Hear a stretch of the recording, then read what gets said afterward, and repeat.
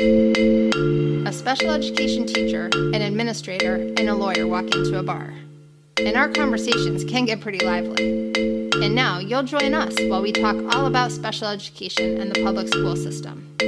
I'm Robin Fabiano, a special education teacher and a building-based student services administrator. And I'm joined by Abby Hanscom, a district-level student services administrator, and Angela Smagula, a founding partner at Kahn & Smagula, specializing in educational law.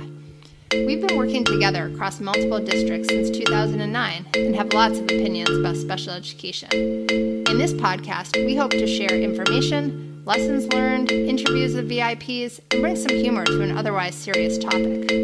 But before we get started, 3 disclaimers. 1, the views shared on this podcast are our own and don't represent the views of the district in which we work. 2, everyone might want Kahn & Smagula as their attorneys, but Angela is not giving legal advice during this podcast.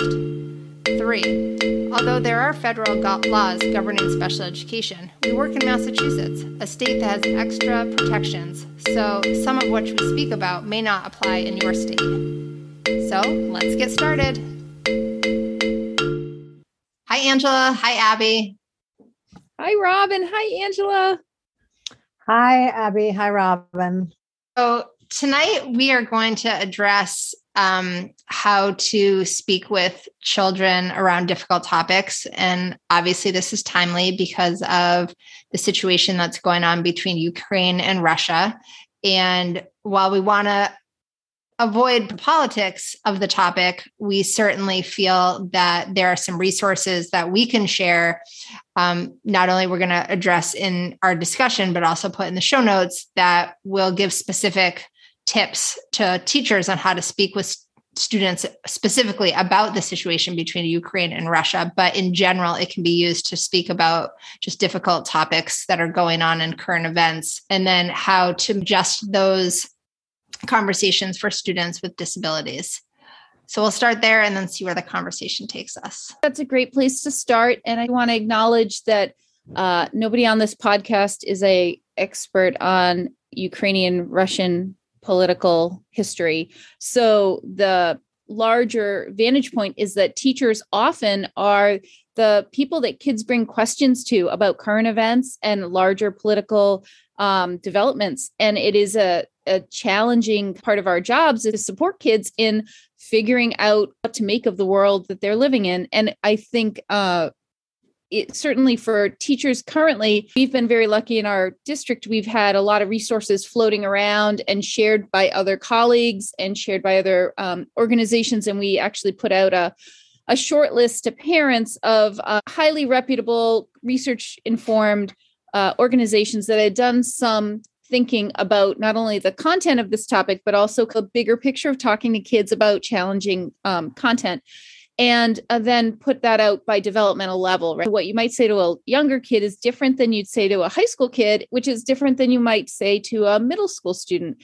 And so I think it's useful to maybe jump in and just talk a little bit about some of those big ideas, because we may want to articulate more about them as it relates particularly to kids with disabilities, because sometimes those types of resources aren't geared towards kids who have other issues, maybe with processing or other needs that inform how they take in information that's hard to hear. So, I mean, that could be a fourth bucket, right? You're saying how we deliver it to elementary versus middle versus high versus kids with special needs, depending on their age and or their disability. Mm-hmm. Sometimes when districts do send out these leveled resources, I find at the high school level, we miss out on hearing the resources from the elementary level when perhaps we have students at the developmental level of an elementary student who really could benefit from that. So I appreciated seeing all of the resources and being able to then disseminate what I thought was developmentally appropriate across to the different students we have in the building.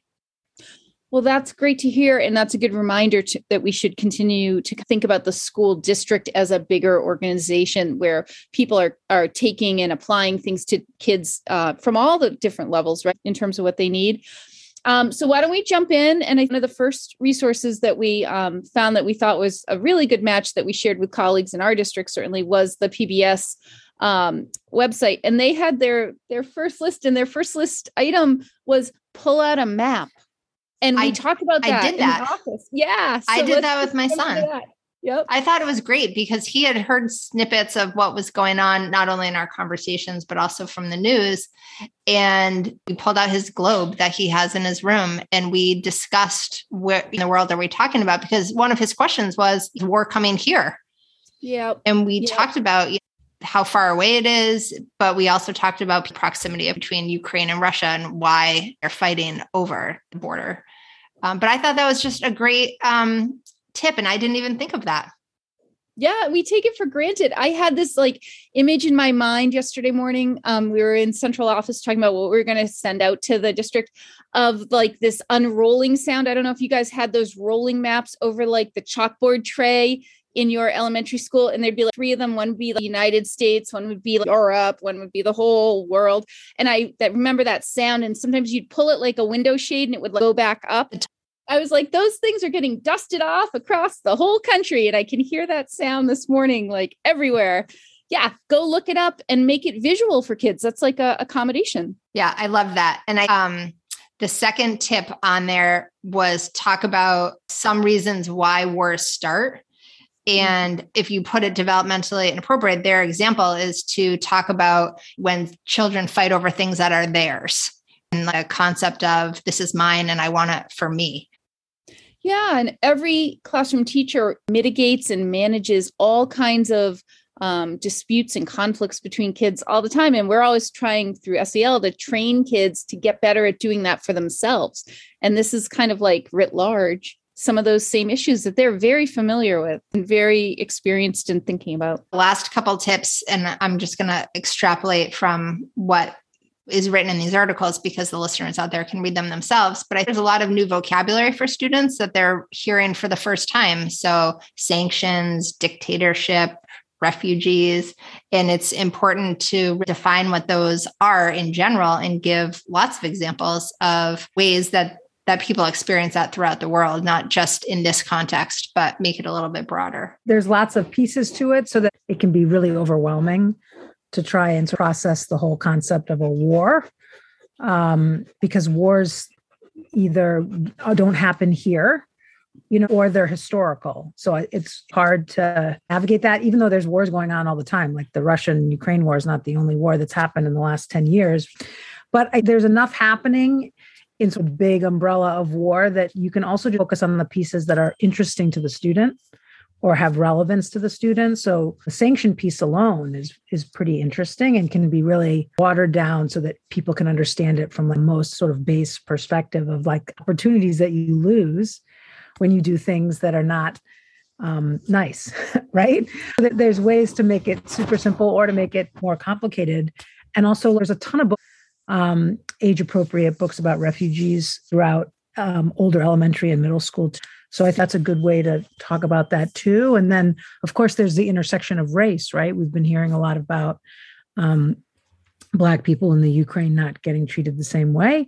We've been hearing a lot about Western news organizations talking about seeing white people struggle and making that seem something special or different when, there's people out there that are fighting and in wars and in countries that are not white, that happen all the time.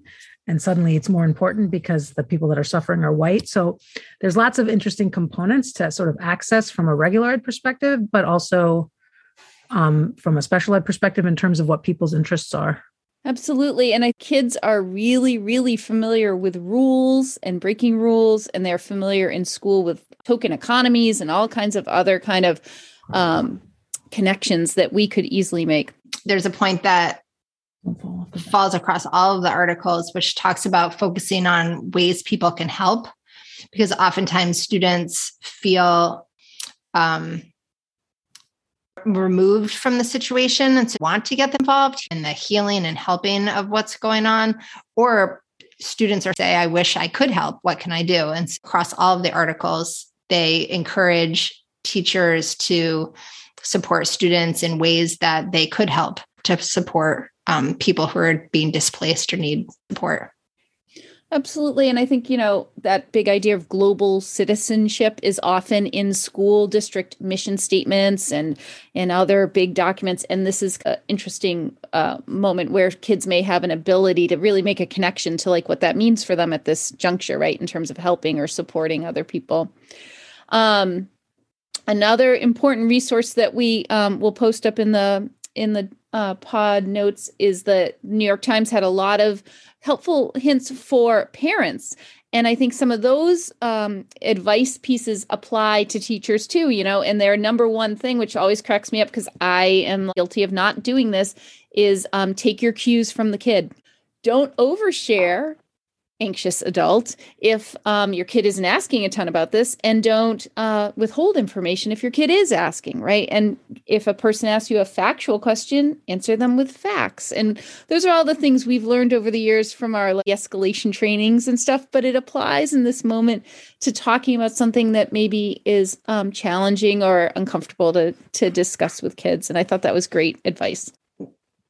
How do districts decide which topics to disseminate these type of information to parents? So as Angela said, they're ongoing worse and crises. And this is not something new that's been happening, although perhaps the United States involvement at this level seems new and different. But I'm just so curious why this particular situation, how does that drive communication to families? Well, I can share what happened this week in the office if it's interesting just to think about. And we're in the greater Boston area, so that's an important lens. But so on Monday, we all came in and were making sense of information that had come in over the weekend about the situation in Ukraine. And we didn't put out a statement or do anything on Monday at all. And what started to happen, and we talked about that Monday morning, we have like a leadership meeting on Monday morning.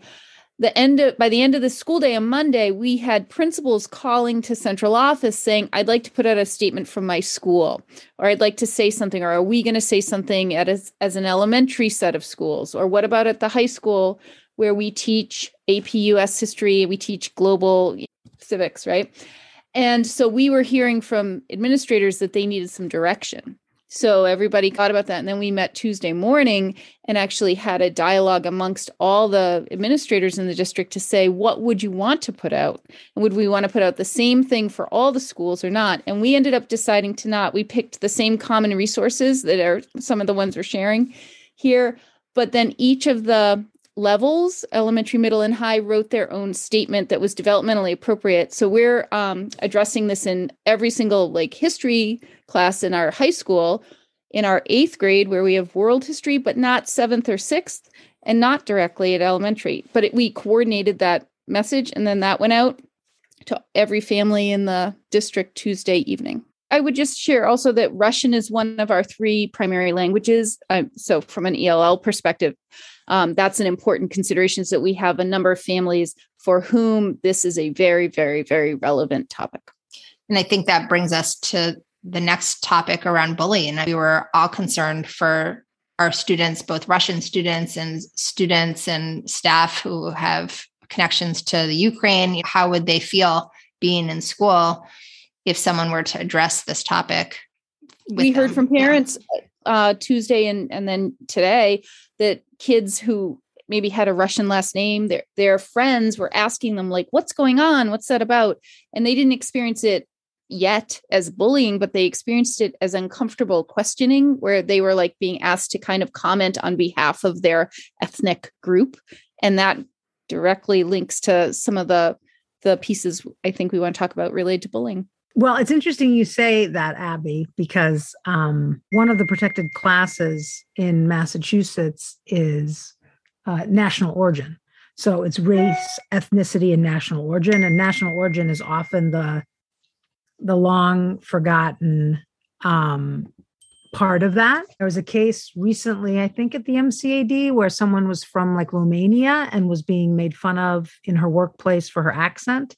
So you could see how that can quickly spin for the employees in our school buildings and also for students with regard to being treated differently because of their national origin. So by anybody, by people within the same national origin or close enough if it's the breakup of the Soviet Union. Right? So that's a real thing. And it's a real cause of action. And it's a part of the protected class. And I think we'll see some of that rearing its head, either framed up as potentially as bullying and perhaps falling in one of those more vulnerable categories. And also just generally harassment based on where people think you're from or you are from. Right? That's a really good point. And I do think it's that perception of, you don't actually have to be in the category, but if the person who's bothering you perceives you to be in that category for some odd reason of their own misunderstanding, it still has to be treated very seriously. And we did have a parent this morning actually write in and say, I'm very concerned that my children, just because of our last name, will be targeted in this situation. And what are you going to do to make sure my kid is safe at school? And also, I'm talking about Massachusetts specifically because we're in Massachusetts, but obviously there's federal protection against national origin. So even if a specific state doesn't have it as one of their protected classes in their state statute, there's a federal statute that speaks to protection of national origin discrimination. So in case anyone's interested in that. I'm also wondering about students with special needs who either act out provocatively or seek out negative attention and have experienced that this is a touchy subject, and then will use that as a way to seek attention. And we have some students like that in our district that I have been thinking about and trying to make sure that we're not only protecting them, but we're making sure that we're buffering them from potentially socially stigmatizing situations of saying something that's pretty offensive to someone else to get a reaction from staff or try to initiate some sort of communication intent, but doing it in a negative way. And I have a feeling that there are probably people across the country who are thinking about those type of students right now too. I have been thinking about that a lot because to me, the responsibility of the school district really is to alert teachers to the fact that we might be in a moment where for some kids who are more vulnerable, the information they're receiving from social media, from the news, from their home, from their family, and from us, frankly, in school, may be escalating them in ways that 2 days ago, 3 days ago wasn't happening.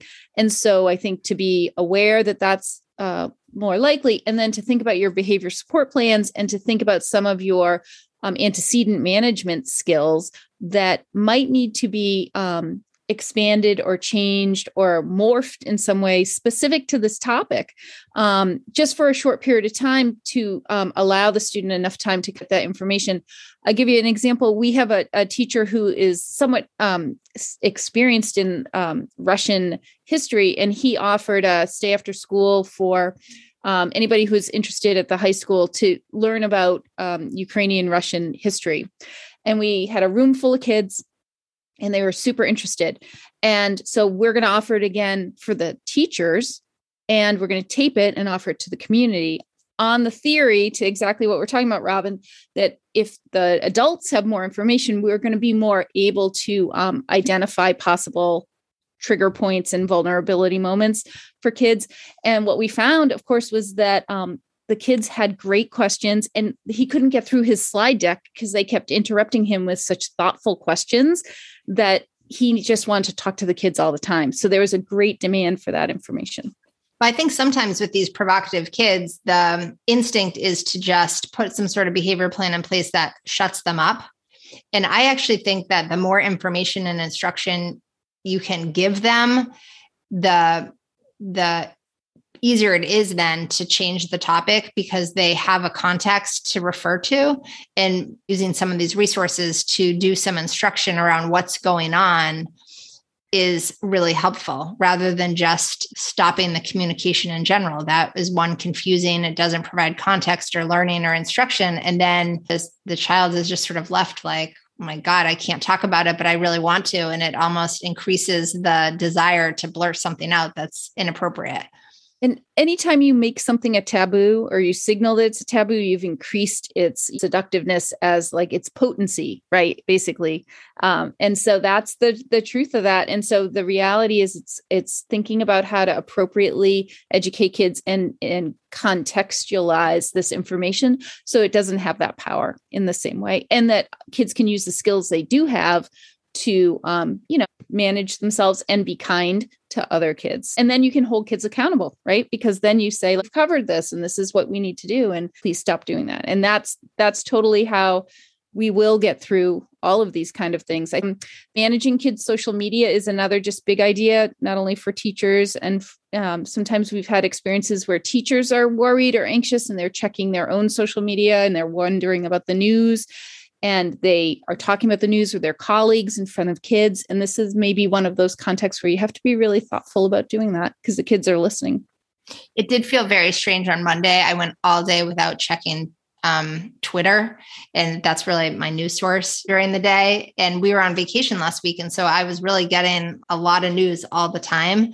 And I went all day and I got in my car and thought, oh my God, 6 hours, 7 hours have passed. I must have missed so much. I think the social media point is a good one because a lot of kids across the board, that's how they're getting their news is from social media. And I don't even mean Twitter, which is like just social media access to real news. I mean, just Instagram posts with a dog that looks like Putin, right?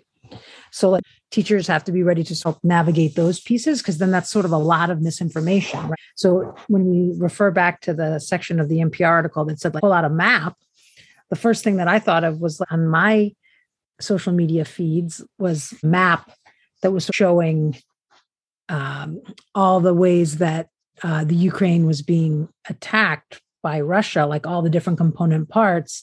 And then another map saying where Russia was and saying not Russia, not Russia, not Russia, not Russia. So it's not a real map, right? Sort of a conglomeration and a viewpoint of what's happening, but it's confusing, right? If you don't know where the Ukraine is to begin with. So I just think it's a really important point that I'm wondering if that professor who's doing that piece for everybody is addressing because like he's actually the expert. That's right. So great that that's happening. We're very lucky. Yeah, we're lucky to have that. And the other interesting piece we just want to acknowledge is that this particular conflict has a whole entire thread through it of very purposeful social media warfare happening purposefully from both sides. And so that people are consuming content that's been particularly constructed pro or con these issues. And our kids are consuming that. So my high school kids come home every day and they're like, have you seen this? And I'm like, no, I don't look at my phone because I'm working all day. And they're like, do you know about this? And they have consumed media from particular places with a vantage point, right? And so I think propaganda and advertising. It totally is. And they're smart kids, but they're still totally receiving that information like raw. It's just coming right at them. And maybe that's our last piece of good advice, which is this whole idea of not putting your lens on things, but asking kids open-ended questions, right? And asking kids like, why do you think that's important? And what do you wonder about that? And what would you think we should do to help them make sense of it for themselves? And objective questions, particularly for middle and high school kids, are really important, right? Like, what are the options in this situation? What potential tools could be brought to bear to try to solve this problem? What should our priorities be? What are the costs that we would be willing to pay? Those kind of questions are really big dinner table, thoughtful questions that take something out of this little soundbite context and give kids life skills. That's like the choice making and categorizing, prioritizing stuff that kids end up needing. So I think there's a lot in this topic, and it's never a dull moment, you guys. We just finished pandemic mania, and here we are talking about warfare. It's crazy. Mm-hmm. It's tough. So we hope that you find the resources in the show notes helpful. And we're happy to take questions and comments via email if you need us to unpack these things a little bit further. But I think this is a good place to end. And Abby and Angela, I hope you have a great rest of the week. And listeners, thanks always for joining us. And we will be back next week. Thank you. Bye. Take care. Thanks for listening. If you enjoyed this episode and you'd like to help support the podcast, please subscribe, share it with others, post about it on social media, or leave a rating and a review. If you have any questions, you can reach us at astalpodcast@gmail.com.